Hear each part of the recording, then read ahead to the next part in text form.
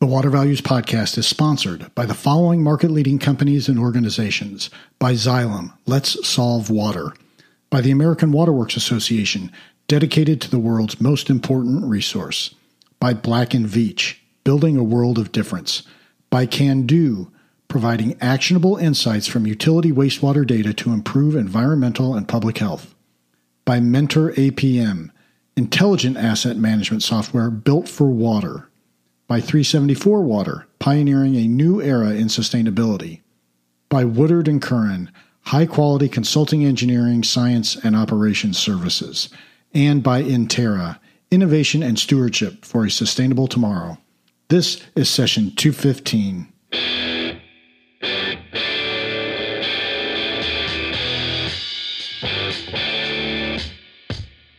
Welcome to the Water Values Podcast. This is the podcast dedicated to water utilities, resources, treatment, reuse, and all things water. Now here's your host, Dave McGimsey.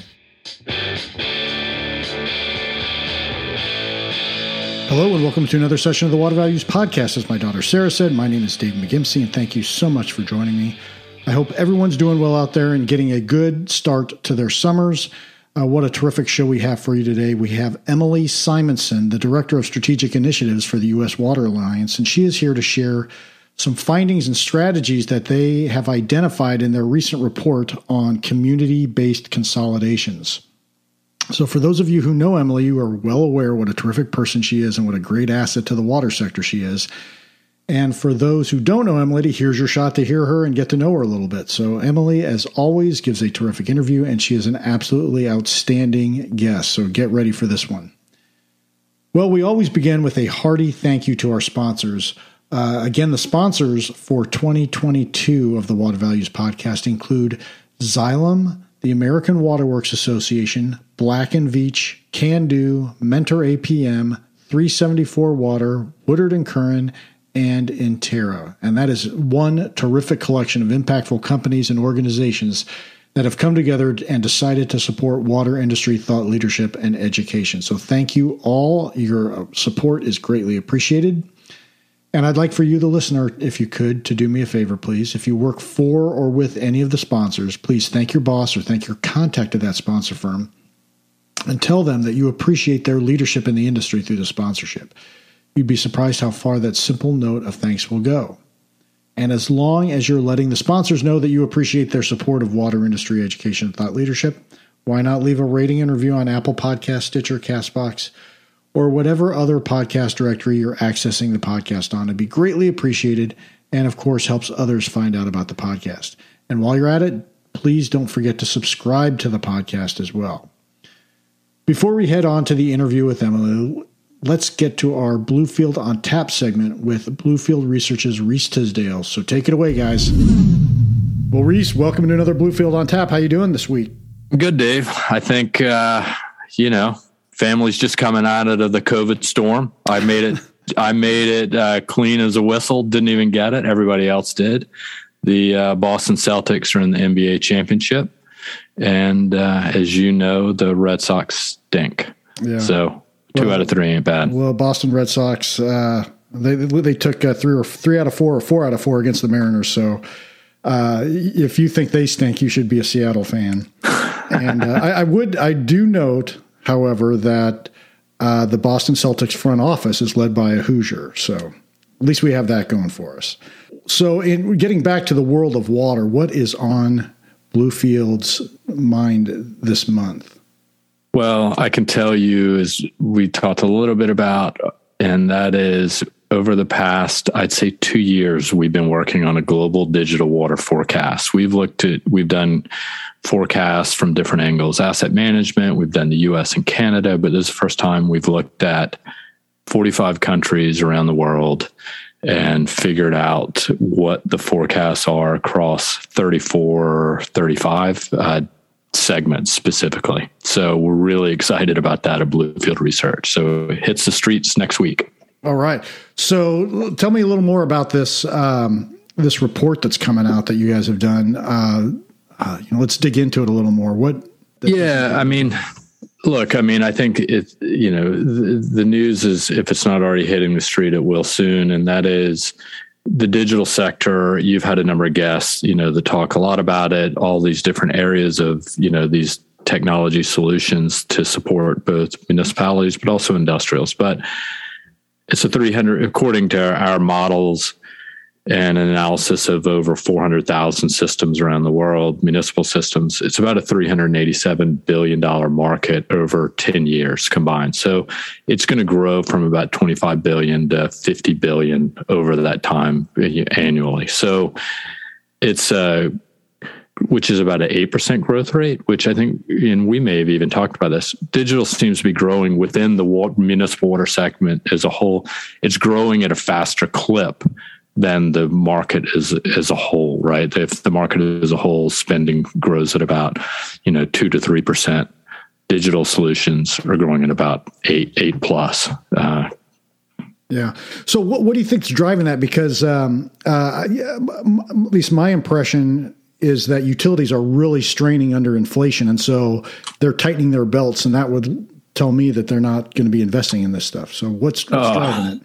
Well, you actually raise a really good point, and that is, and we're already starting to see that in our analysis of top companies in water when we go through the financials, and that is, they're definite, I'd say, headwinds, if you want to call it that. And there's still even workforce headwinds where a number of companies, the digital ones, like metering companies, they're not able, if they're having supply chain, if they're having workforce disruption because of COVID, that's slowing down their own production capabilities to getting the meters out on the street or in the households or at the interface to the properties.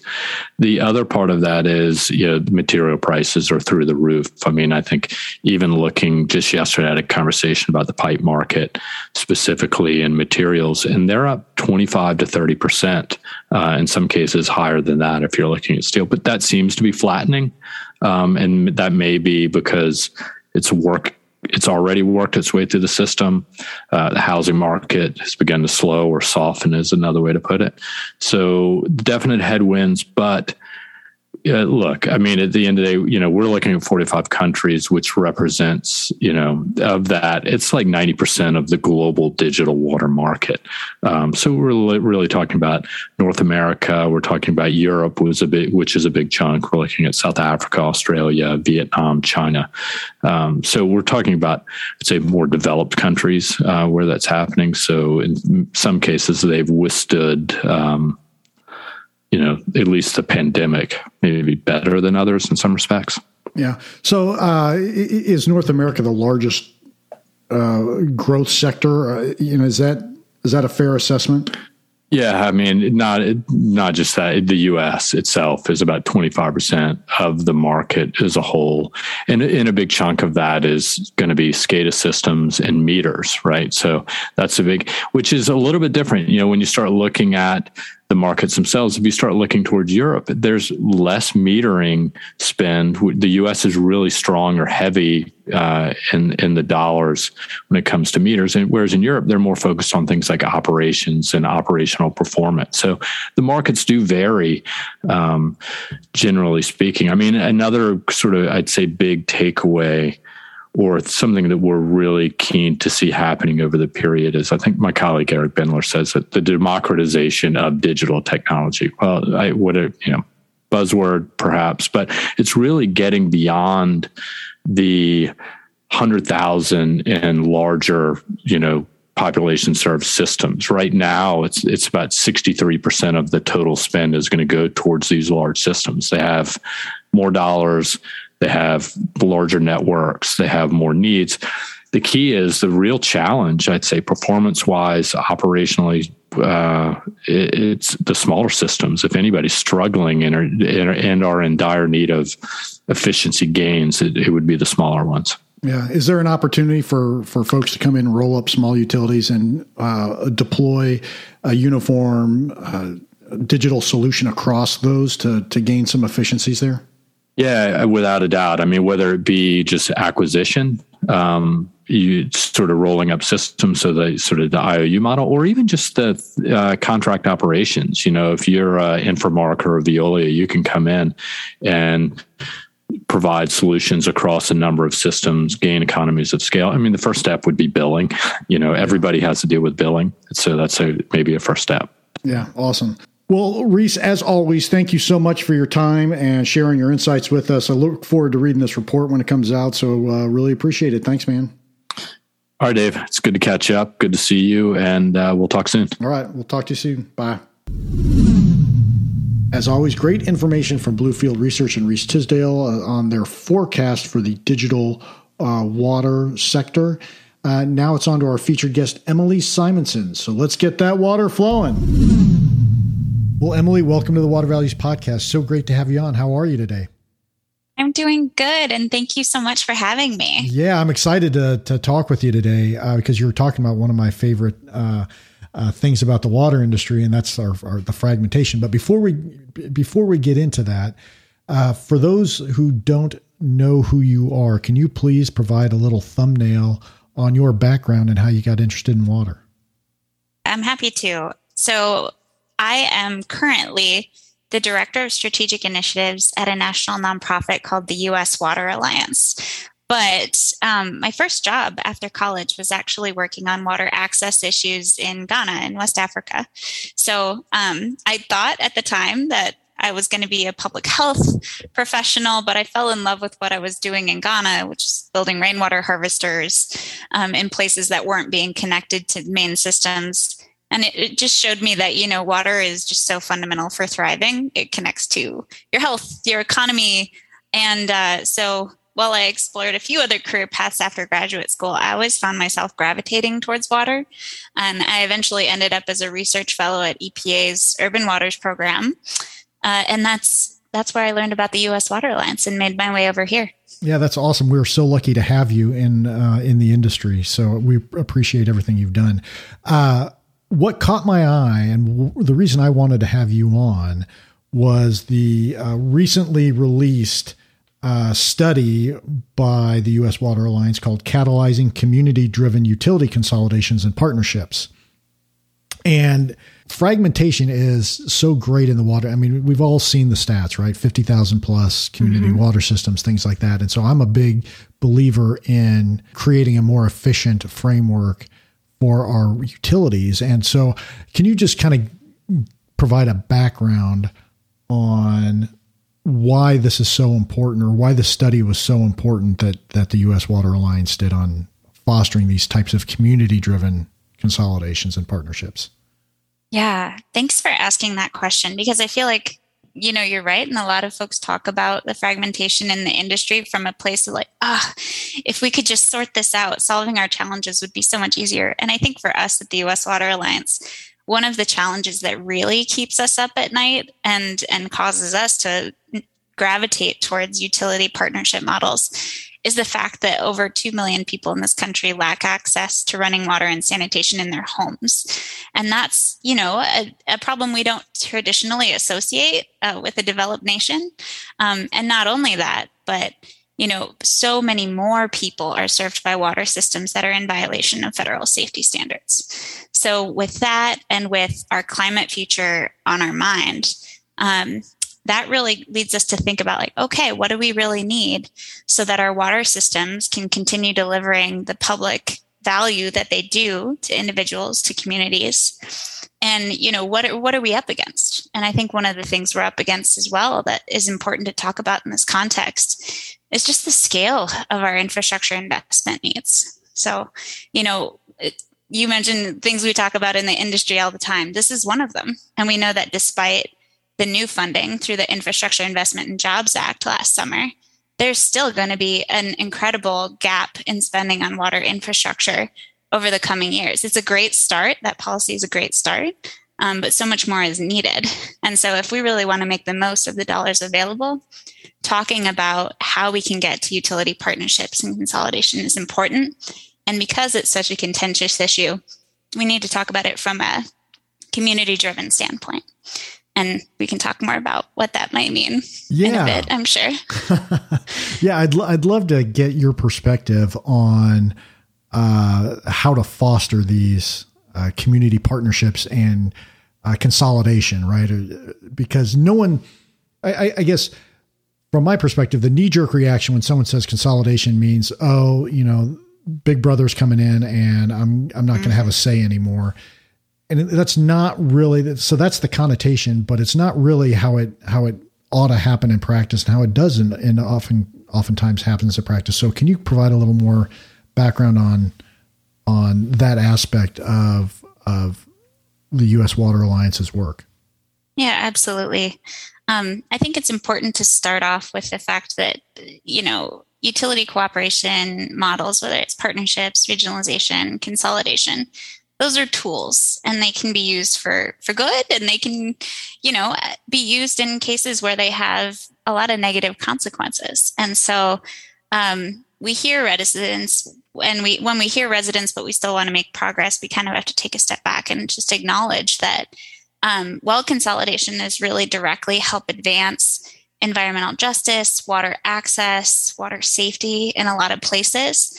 It's also, served to weaken representative water management in other places to really detrimental effect. So talking about, these agreements and what's really important to hold true is local voice. And I think what I would reiterate to people who are talking about local control and Big Brother coming in, as you put it, is just to remember that these are agreements that are incredibly customizable.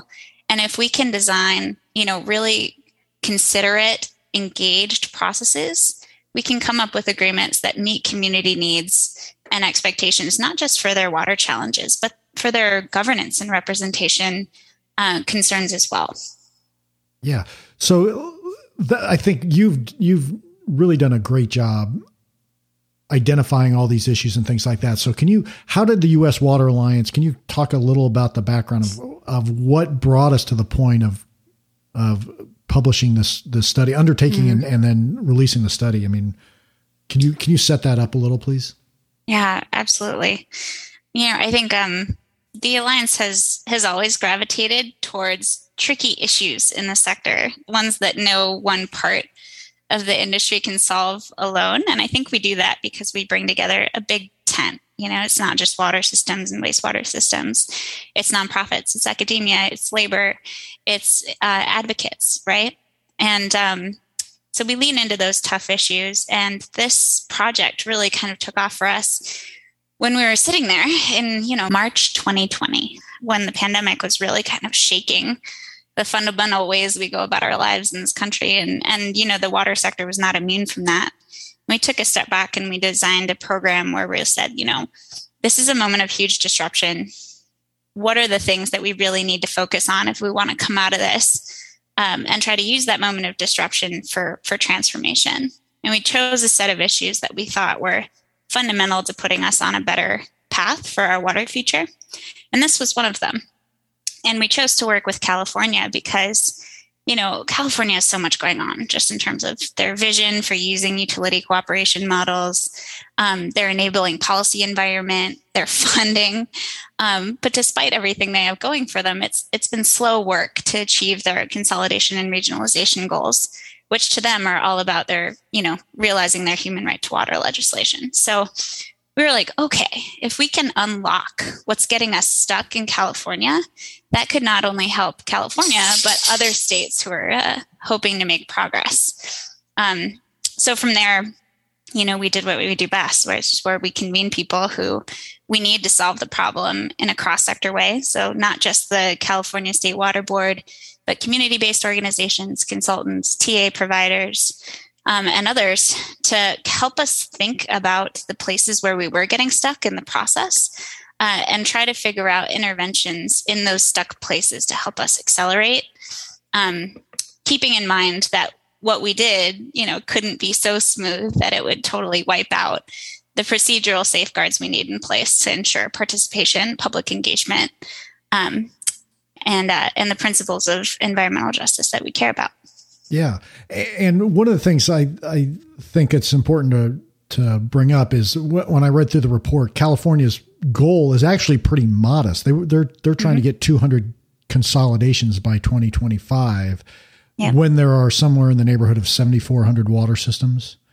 And so it's really a pretty modest goal is what they're aiming at. And, I just bring that up because I think it just shows how thorny this issue is. If they're running into roadblocks with such a modest goal. No, it's interesting. One of the things we talked about as a group was, okay, how long, soup to nuts, does going through this process take on average? And, it's up to 15 years, right? Yeah. And so to think about doing 200 of them by 2025, when, the average time frame, it's not, I don't believe the average is quite 15 years, but it's pretty staggering. So, I mentioned those stuck places. One of the ones that we focused on as a group was, let's map out that timeline and figure out where the biggest pain points are. Because ideally, what we would love to do is to reduce that time frame, something more manageable. 2, 3, even 5 years would be a great advantage over what we have now. And frankly, I would like to see that come down even further, just considering that I view this issue as an urgent one when there are people living today without access to safe water. Right. And so what are some of the strategies that are set forth in this report or the study that help us down the road to overcome some of those roadblocks? Totally. Yeah. So just to pick up on the issue that I just named. So when we were looking at that time frame, one of the things that we devised as a group were, okay, these are the milestones in this process. What can be done? What is the ideal for each phase in terms of time frame?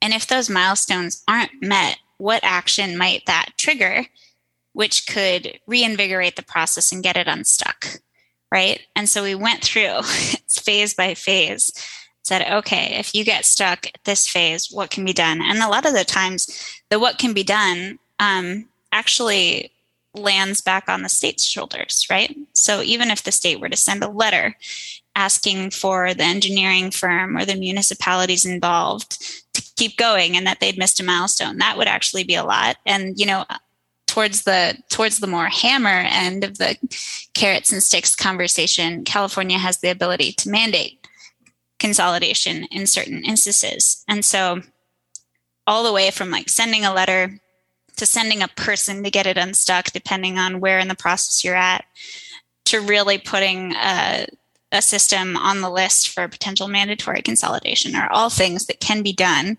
if those points in the milestones aren't being met. And we know that the proposals that we came up with as a group are now being used to seed ongoing internal conversations at the State Water Resources Control Board and our contribution to their internal policy decisions. So that's one cool thing.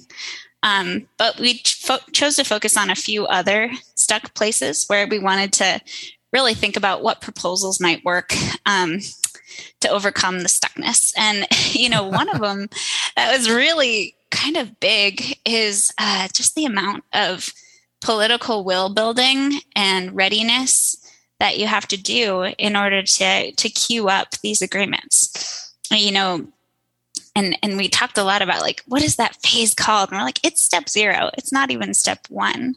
And it's the process of going into a community, talking to various stakeholders, listening, finding out about different needs, perceptions, possibilities, right? And creating shared expectations. And because of the group that we were able to pull together, which included not just, state bureaucrats and academics, but water systems and community advocates and TA providers as well. We actually charged the community organizations and were like, hey, come up with what you think the ideal step 0, the ideal engagement process should look like, right?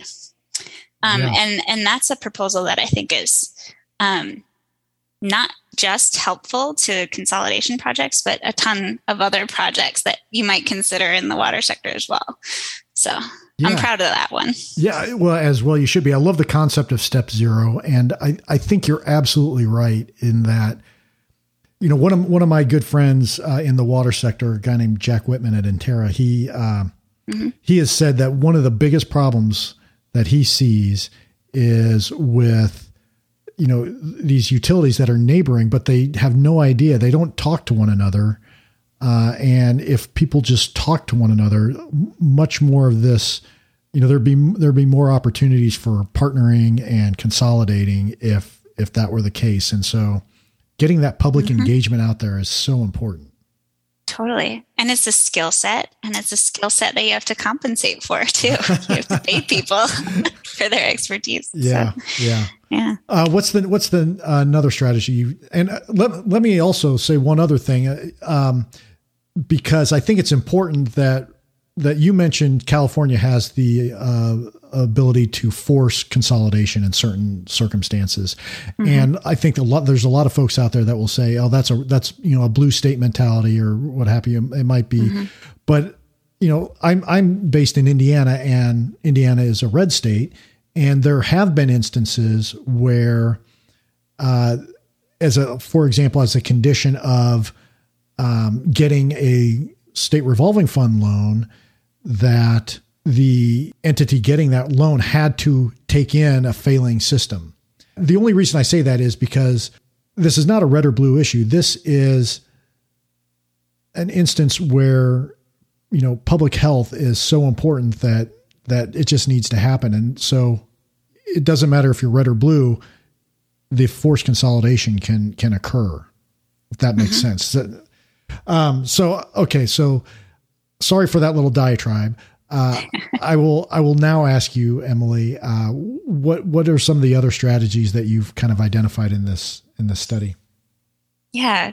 So one of the things that can often hold these conversations back before they even really get off the ground is the discussion of, what could these agreements between these systems do for our pocketbooks, for our finances, for our rates? What are the costs associated, and is the juice worth the squeeze, so to speak? And even to find out some preliminary, economic indicators and financial indicators on that costs something. And so you have communities wondering, should we do the feasibility assessment on what it's going to cost, the impact it's going to have on rates and what we pay? Or do we think that, if we do that, and we don't proceed with any sort of agreement, that'll be sunk cost, and we'll have wished we would have spent that on something else, right? And so one of the things that the group considered, given this particular pain point was, wouldn't it be great if there was just a publicly available, simple to use rate analysis calculator, right? Where you could put in a few parameters about your system, what you're paying now, what the main issues are, and get at least a back of the napkin sense of what different utility cooperation options might do to impact those rates, right? And having that information without having to go and pay $50,000 more or less, for these feasibility analyses could really get the ball rolling on a central question that is kind of on the hearts and minds of a lot of the political decision makers involved in the agreements. So that's kind of one cool thing. And, so that idea was birthed at this, these convenings that we did. And now the Water Foundation and the California State Water Board are working to try to fund and see if there's a group out there that could create a calculator like that and make it available. Yeah. And the report talks about that, I think kind of what you're getting at is the open source kind of feasibility study, so that you can essentially get over some of these roadblocks, some of these transaction costs that people have in their mind, that the transaction cost is so high because it's unknown. That's right. Yeah. So what are some of the other strategies that you've identified? Yeah, one more that might be worth calling out, doing a soup to nuts regionalization or consolidation agreement, it takes a lot of people and a lot of people with a particular set of skills, right? And if we want them done in a way that really values public engagement and community participation, one of the big things that we had to grapple with was, how do we just get more capacity, not just from an engineering standpoint into this space, but also public engagement capacity and community organizing capacity into this space. Because with the current landscape of, who the engineers are and who the technical assistance providers are, we don't necessarily have enough to take on all these different agreements and do them in a time frame that feels acceptable, right? So the group charged with, that question in mind about how do we bring in that community and technical capacity, they came up with a proposal for a regional structure. So instead of doing, one contractor per one agreement, paying one, engagement advisor at a community level, what would it look like to have, those contractors, both technical and community, take on a number of projects throughout a region, right? And be contracted to do all of them, and be advisors and peers and equal strategists to one another on a larger scale instead of project by project. So that is a proposal that we have heard. We built it out and we've passed it to the State Water Board. And we also heard that is a proposal that's seeding their internal policy and planning and strategy conversations. So I think that one's interesting. And again, that's one that might not only be applicable to, utility cooperation, agreements and proposals, but all sorts of different types of water projects that we rely on our engineering and technical assistance community for. Yeah. Great thoughts there.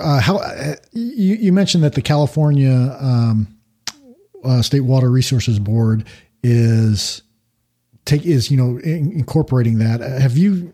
What has been the impact of the report so far? I mean, it hasn't been out that long, but have you gotten any feedback on it that people say, I really like this aspect of it, or anything like that?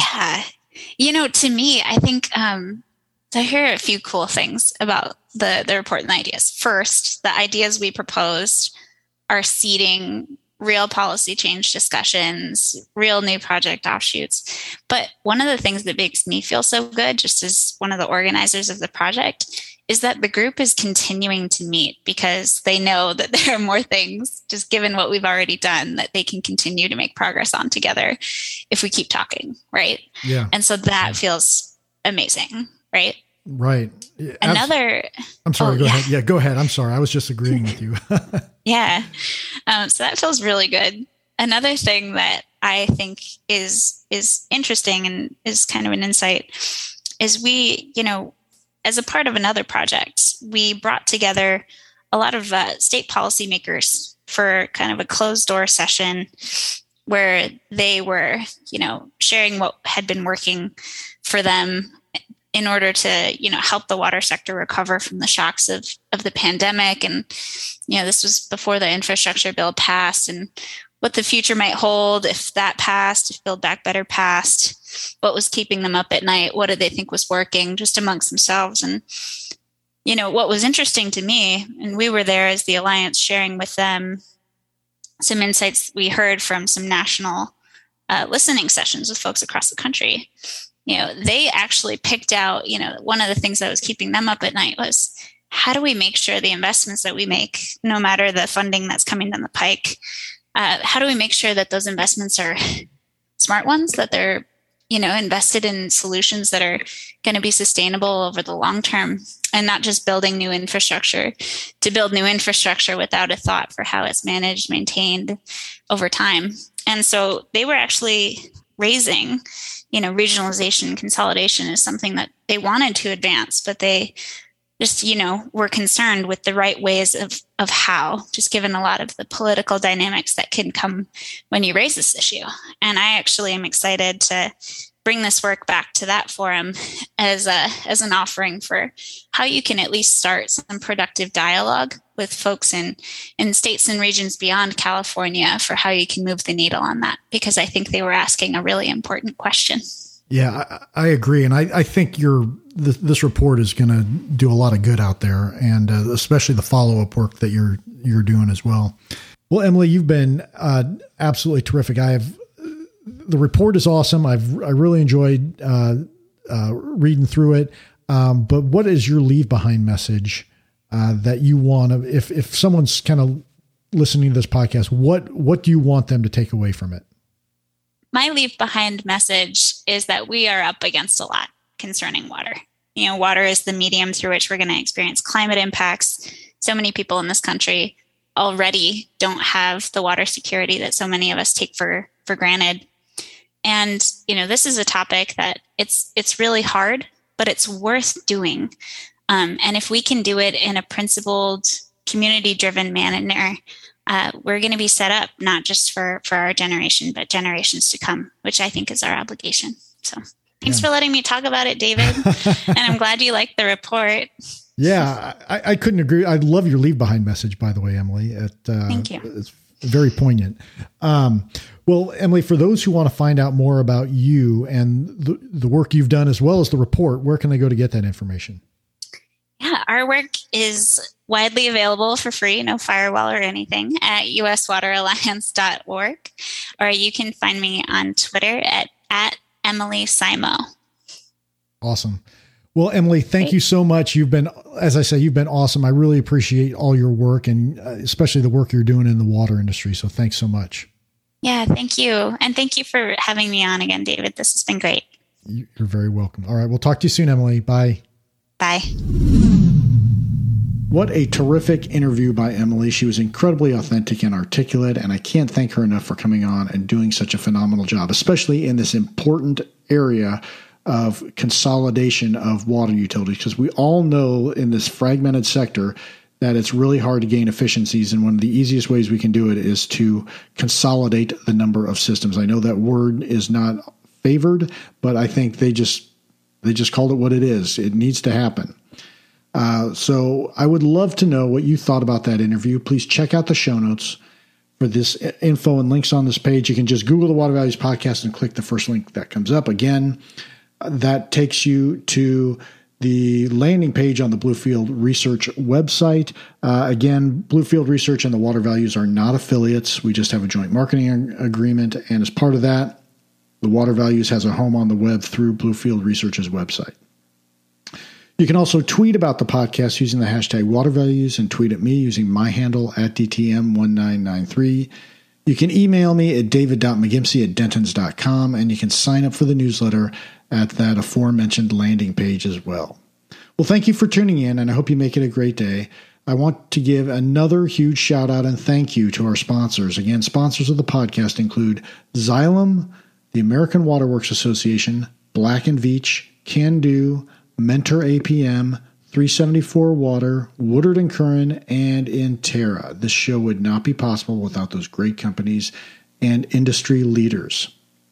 And again, thank you for your support and for listening. I can't tell you how great it is to be a part of this industry where I get to work with dedicated and caring participants and individuals, and I get to work with them and interact with them on a daily basis. So thank you. And in closing, please remember to keep the core message of the Water Values Podcast in mind as you go about your daily business. Water is our most valuable resource, so please join me by going out into the world and acting like it.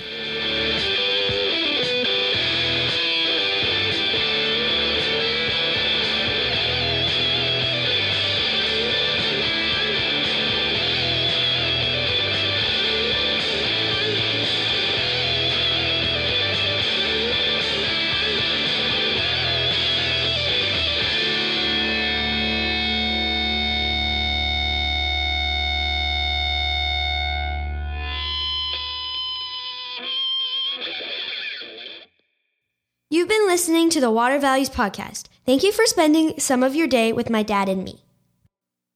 Well, thank you for tuning in to the disclaimer. I'm a lawyer licensed in Indiana and Colorado, and nothing in this podcast should be taken as providing legal advice or as establishing an attorney-client relationship with you or with anyone else.